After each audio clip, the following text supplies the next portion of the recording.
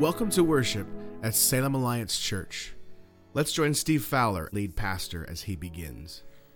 Hey, we're continuing our Jesus series this week, looking at a story found in Luke chapter 7. If you've got your Bibles, turn to Luke chapter 7. I'm going to get there in a second.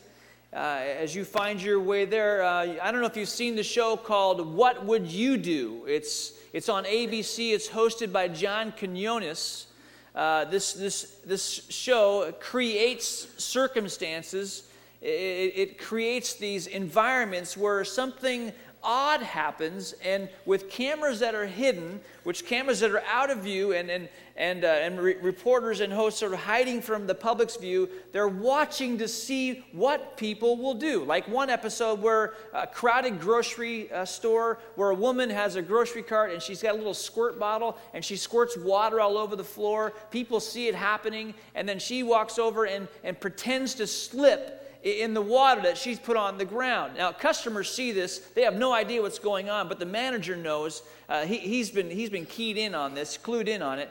And so the woman falls to the ground and starts screaming in pain and starts crying out that she's going to sue the store. The manager walks out, and he's trying to resolve the situation. All the while, the cameras are running to see, is anyone going to say anything? Is someone going to step up and say, it's a fraud? She faked the whole thing. And each episode presents a circumstance like that, and it's very fascinating to watch how people respond. Another episode is of a young boy, 7 years old, a young actor hired by ABC. This young actor is in Chicago, and he's going to be placed on a very busy sidewalk at a very busy time in downtown Chicago. His job is to sit on his skateboard and cry. Sit on his skateboard and cry, and as people pass by to say to them, excuse me, can you help me? And as people are passing by, if someone does stop, he's supposed to tell them that he's lost his mother and can they help? Now with cameras out of view, filming this whole setup, you got a young boy sitting on a busy intersection in downtown Chicago. People walking by on this sidewalk have an opportunity to help this 7-year-old boy. Quinones is with his camera crew in a store watching this all happen. A young man sitting on a 7-year-old boy sitting on a skateboard crying. And for the first 7 minutes, as the tape rolls, 100 people pass by this 7-year-old boy, and not one person stops. 100 people pass by. In fact, in these 7 minutes, all these interactions, the cameras, they have to stop the episode and put tape back in the cameras and keep filming. Actually, they film for 2 whole days, and 1,700 people will pass this young man sitting on a skateboard, crying. You can hear him crying. 1,700 people will pass him by. Some will act like they don't even see him. Some will pass by, literally walk up to him and then step around him as if he's in the way of their path. And out of the 1,700, 43 people will stop and see if the kid is okay. 43 out of 1,700 will stop. That's 1,657 people will walk by a child sitting on a busy intersection in downtown Chicago and won't even ask him if he is okay. One kind of cool story, one of the 43 who did stop is a guy named Gino. He sees the young man sitting on the skateboard, walks up to him and asks if he is okay. And he hears the story about his mom being lost, and Gino becomes visibly distraught. He starts running his fingers through his hair. He's rubbing his side of his face. He starts to have tears rolling down his cheeks. He becomes so engaged with this young man's precarious situation that he is just, he's got a knot in his stomach.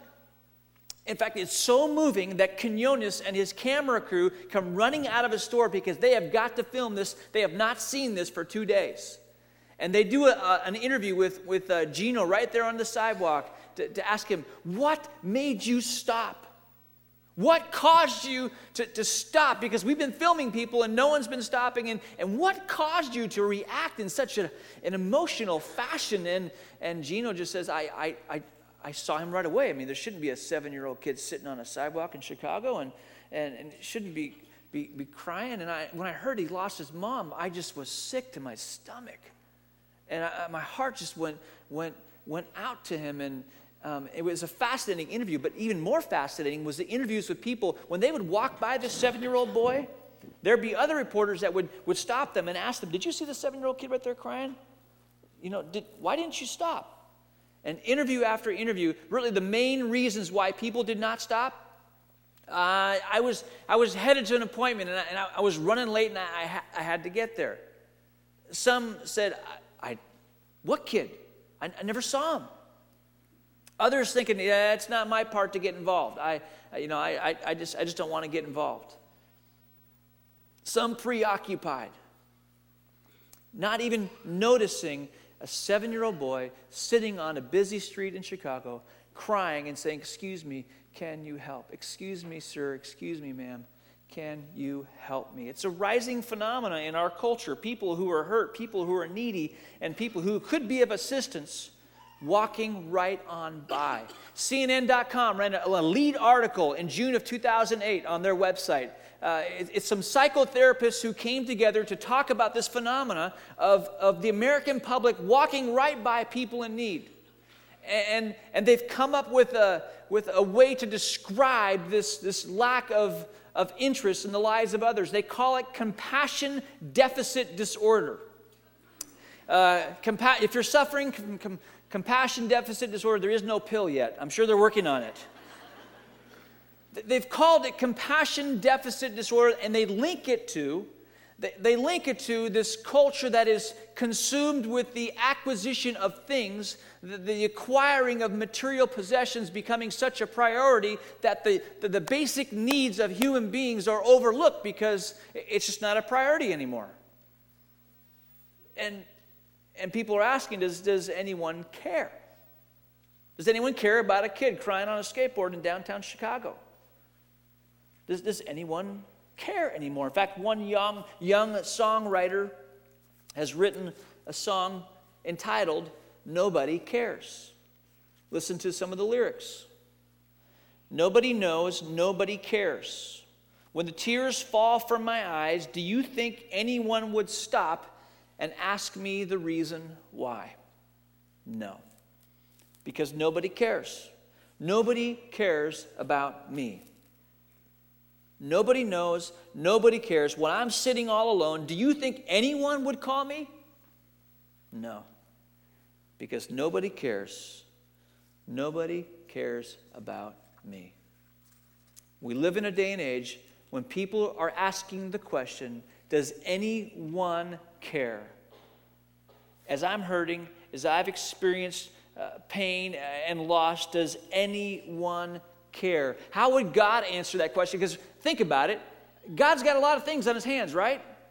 Running a planet, a cosmos, a universe. There's 6 billion people on our planet living in 157 nations who speak over 7,000 different languages. I mean, each one of those people that make up the 6 billion plus have their own unique individual circumstances. Each one had a last week in which they encountered pain, in which they encountered joys. And God, he could be pretty busy, right? And maybe you were you are one of the 6 billion from last week, and maybe you encountered pain. Did God see you? And as he was walking by, did he just sort of step out of the way because he's preoccupied? He's got a lot of stuff going on. Is God indifferent to your pain and to your loss? Does he notice? Can he see? Does he care? Well, we're looking at a story in the book of Luke that clearly answers that question. That he is the Christ. He is the Jesus whose heart goes out to you. He is the Christ who sees your hurt. He is the Christ who sees the wounds. He is the Christ who wants to get his hands around you and bind you up and make you well. He is the Christ whose heart goes out to you. We're going to see this very clearly in this story found in Luke chapter 7. Would you stand with me as we read the word today? The story of Jesus raising a widow's son. A woman who is experiencing extreme loss, and a Christ whose heart goes out to her. Luke 7, beginning in verse 11. Soon afterwards, Jesus went to a town called Nain, and his disciples and a large crowd went along with him. As he approached the town gate, a dead person was being carried out, the only son of his mother, and she was a widow. And a large crowd from the town was with her. When the Lord saw her, his heart went out to her, and he said, "Don't cry." Then he went up and touched the coffin, and those carrying it stood still. He said, "Young man, I say to you, get up." The dead man sat up and began to talk, and Jesus gave him back to his mother. They were all filled with awe and praised God. "A great prophet has appeared among us," they said. "God has come to help his people." This news about Jesus spread throughout Judea and the surrounding country. This is God's holy word. You may be seated. So in this story, we see two processions. Procession number one is a procession that Jesus is a part of. He has been teaching. He has been teaching with parables. He has been speaking with authority that has stunned the crowds. People are gathering around him. The curiosity has grabbed them, and they're listening. They're hanging on every word that Christ speaks, and they're seeing him do phenomenal things. He's healing. He's healing diseases. And in fact, in this particular section of Scripture, Jesus has just healed a Roman centurion servant. It's a healing that is prompted by great faith. A centurion sends a messenger to Jesus and basically says, "You just say the word, because I understand as a man under authority, as I say the word, those under my authority carry out the orders." And him knowing that Christ has authority over sickness and disease, in faith says, "Jesus, you just say the word, and my servant will be healed." And Jesus, hearing all this, is astounded. He literally describes this man's faith as a faith that has not yet been seen in all of Israel. He hasn't encountered faith like this in all of Israel. And Jesus says the word, and the Roman centurion's servant is healed. And this procession, as it's moving from village to village, is a procession that's filled with anticipation, expectancy, and hope and joy. They're seeing amazing things. They're hearing wonderful things. And walking with Jesus is a whole lot of fun, isn't it? And you're in this procession, and this procession is headed down this road, headed to a village called Nain. And it is marked by joy, hope, anticipation, expectancy. But as this particular procession is going to round the corner and come to the village of Nain, there is another procession it's about to collide with. This procession is not marked by joy. It's marked by sorrow, sadness, and grief. It's a procession marked by sorrow, sadness, and grief because here's a woman who has buried her husband and is now burying her only son. She has not experienced loss. She has experienced loss upon loss. You know how sometimes in life when one thing happens, then another thing happens, and then another, it just feels like you're just being crushed under the weight of all these things that are happening to you. This woman has experienced loss upon loss. In fact, you could add another loss there because now her economic security is in question. The Jewish funeral customs were that when someone died, they would be buried that day. So in this story, this woman's son dies on that day. And the woman probably would have been involved in the ritual washing of the body. She would have likely tenderly wrapped the body in cloths. This body of a young man, he's likely in his early 20s, is laid on a wooden stretcher and will be carried through the village. And as this body is being carried, you will hear the sound of mourners and wailers. In fact, there will be some who will lead the way, perhaps even hired.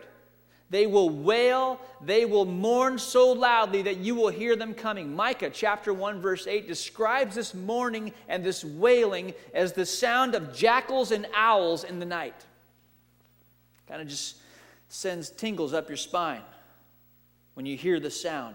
It's a procession marked by sadness, sorrow, and grief. A mother has already buried her husband, and now she's going to bury her son, and she's in this procession. She's coming this way, and there's another procession over here that's led by Jesus in a crowd that they're having a great day.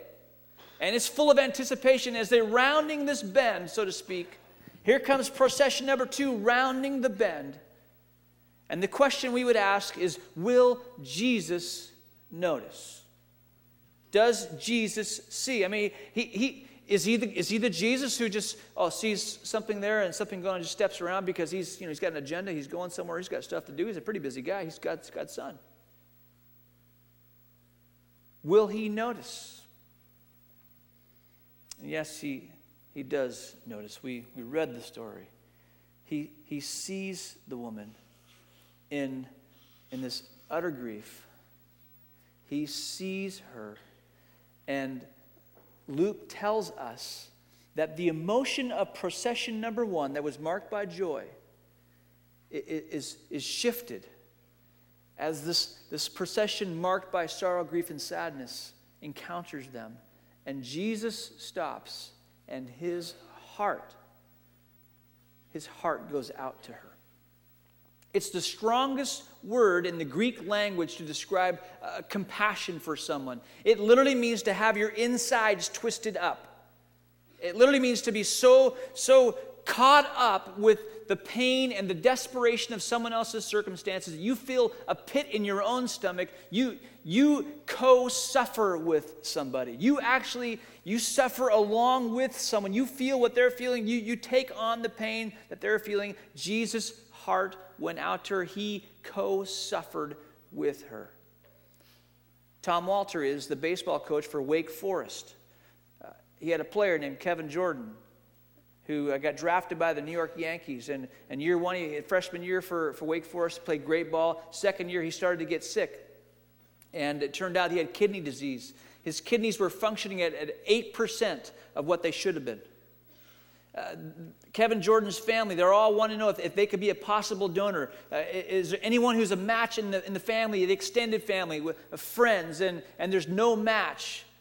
Eventually, Walters, the coach, who's known this kid for a year, decides he's going to go see if he's a match. He's not related. There's no bloodline. In fact, the young man's an African American. He's white. He goes and he sees if he's a match, and he is a match. And without any hesitation, he gives his kidney to this young sophomore in college. He co-suffers with Kevin Jordan, a sophomore in college. When asked why, he said, we're family. We're family. Jesus sees this woman who has experienced loss upon loss, and he co-suffers with her, notices her grief, and his heart goes out to her. He stops. He says to her, "Don't cry." He stops a procession. He reaches over and he touches the coffin. And again, don't think coffin like today here in America. Think wooden plank. He touches the coffin, which at that point in time he has richly defiled himself. He's getting himself dirty here for the sake of this widow who has experienced loss. And he says to the dead boy, "Young man, I say to you, get up." And the young man sits up on this wooden platform, wrapped in the cloths. And my guess would be, because Jesus is going to give this young man back to his mom, that Jesus has again got his hands on this kid. He's taking off the cloths from the burial cloths off this young man, and he's becoming even more ritually, ceremonially impure. He's become dirtier and dirtier as he takes this young man and gives him back to his mother. A procession marked by joy is changed to sorrow as meets sorrow. Jesus steps in because his heart goes out to this woman in her loss upon loss, and now the emotion is changed again because now there is elation. The mom who was crying tears of sorrow now has to be crying tears of joy. And who could imagine such an experience? One couple that might be able to imagine this is a couple in Australia named David and Kate Ogg. Kate Ogg was expecting twins, and they came prematurely at 27 weeks.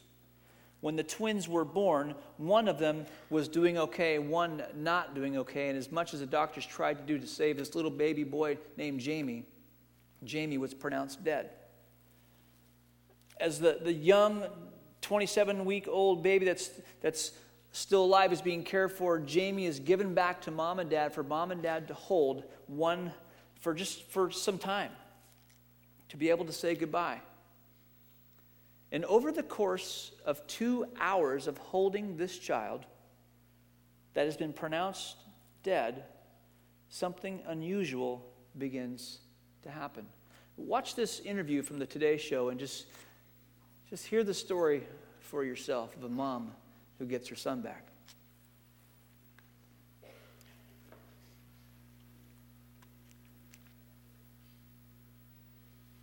Doctors told Kate and David Ogg of Sydney, Australia, their baby boy was dead. But what happened was nothing short of a medical miracle.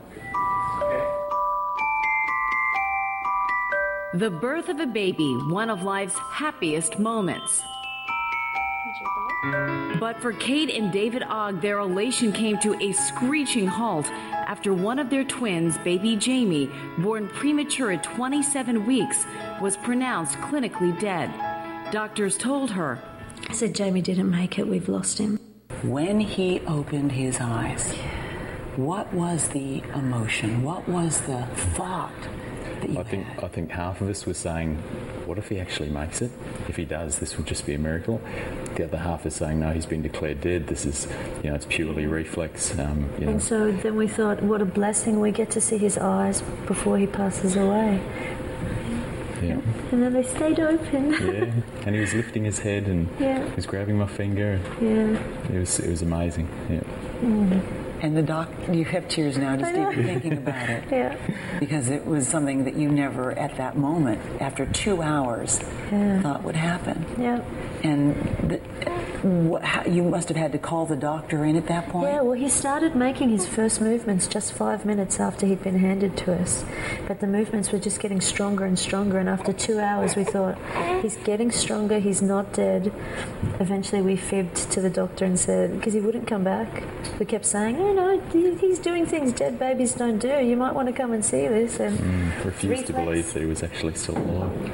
So David said, go and tell him we've come to terms with the baby's death. Can he just come and explain it? And that made him come back. Well, they look beautiful, both of them, Emily and Jamie. Thank you so much, both of you, for sharing your story. I'm sure it's inspired a lot of people this morning. Thanks very much. Amazing story. A child pronounced dead and given to parents to grieve, and the child starts making movements, and they're crying out to the doctor to come back and check this out, and the doctor won't come, and finally they have to fib and say, we've come to terms with the baby's death, and the doctor does come and finds a baby that's alive. A mom who is dealing with the sorrow of losing a son in the course of 2 hours has this huge emotional swing, because now the son that was pronounced dead is now being pronounced alive. And it's a fabulous story, a wonderful story.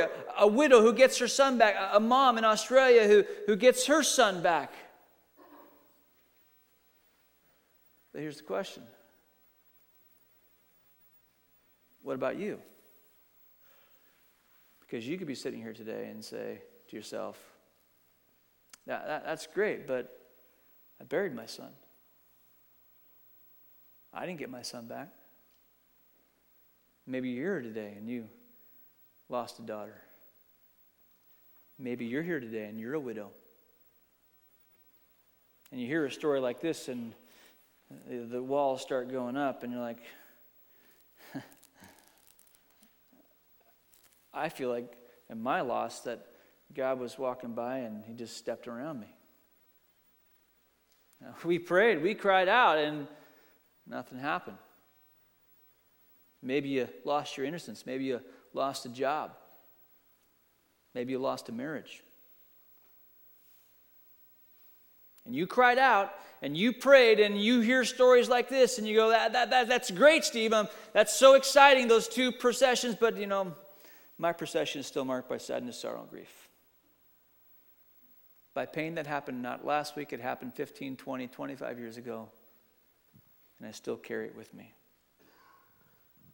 Does God not see you? Does God not notice? Where's my story? Let me try and answer that question by just giving you a little bit of an illustration. I like going to stores that have free samples. There's a Harry and David store on the coast that I have never bought anything from. I'll just confess right here. My wife does buy things from there. But I gladly go with her because I know they'll have a free sample of a little bit of coffee, and maybe there'll be a paper cup that's got some Moose Crunch in it. I love Moose Crunch. And also I'll go in there hoping they got some of those samples out there and just sort of enjoy the time when my wife is shopping.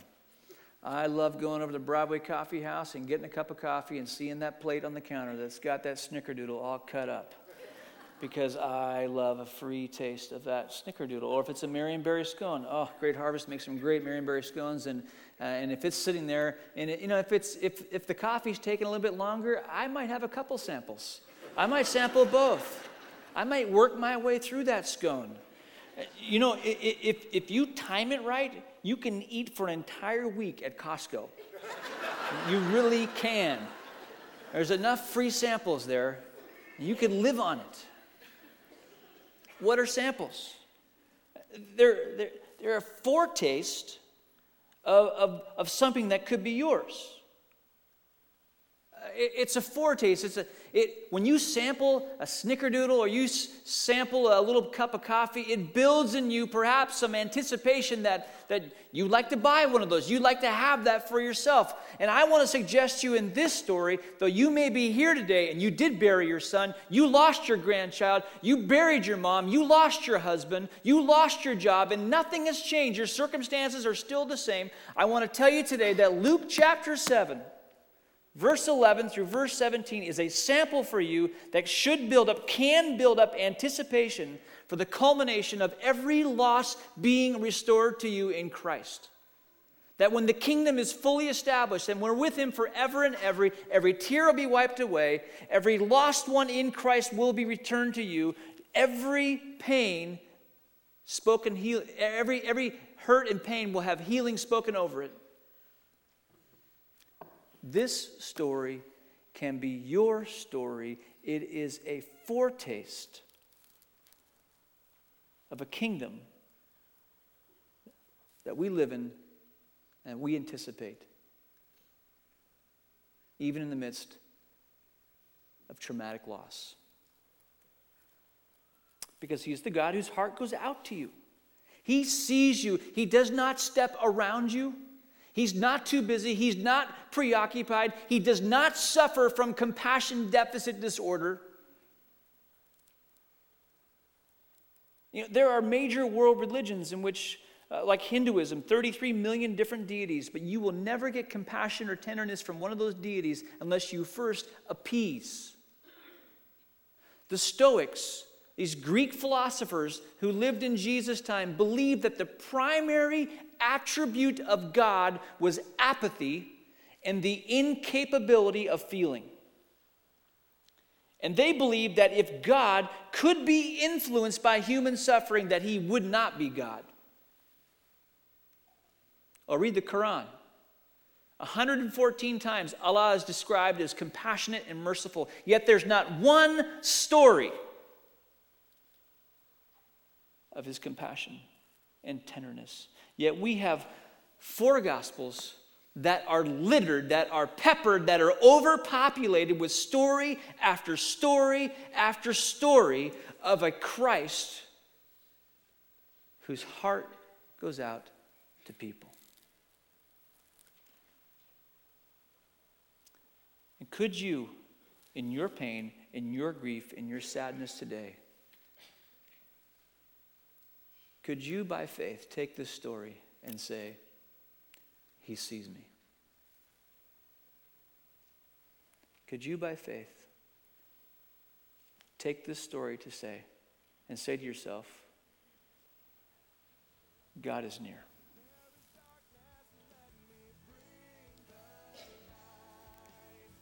Because he is the Christ. He is the Christ who does not walk down the sidewalk and see you crying sitting on your skateboard and step around you. No, he is the Christ who comes to you and weeps with you, whose heart goes out to you in your loss upon loss. He is your Christ. He is your Messiah. He is your Jesus. You've been listening to Steve Fowler, lead pastor at Salem Alliance Church. If you've enjoyed this message, we'd love for you to be our guest at our worship service on our main campus at 5th and Market Streets in Northeast Salem. Worship services are Saturday at 5 and 6:30 p.m. and again on Sunday at 8, 9:30, and 11 a.m. If you'd like to receive a free Bible and more information on how to become a Christ follower, feel free to call our office at 503-581-2129. We'd love to know how we can serve you. And once again, that's Salem Alliance Church at 5th and Market Streets in Northeast Salem.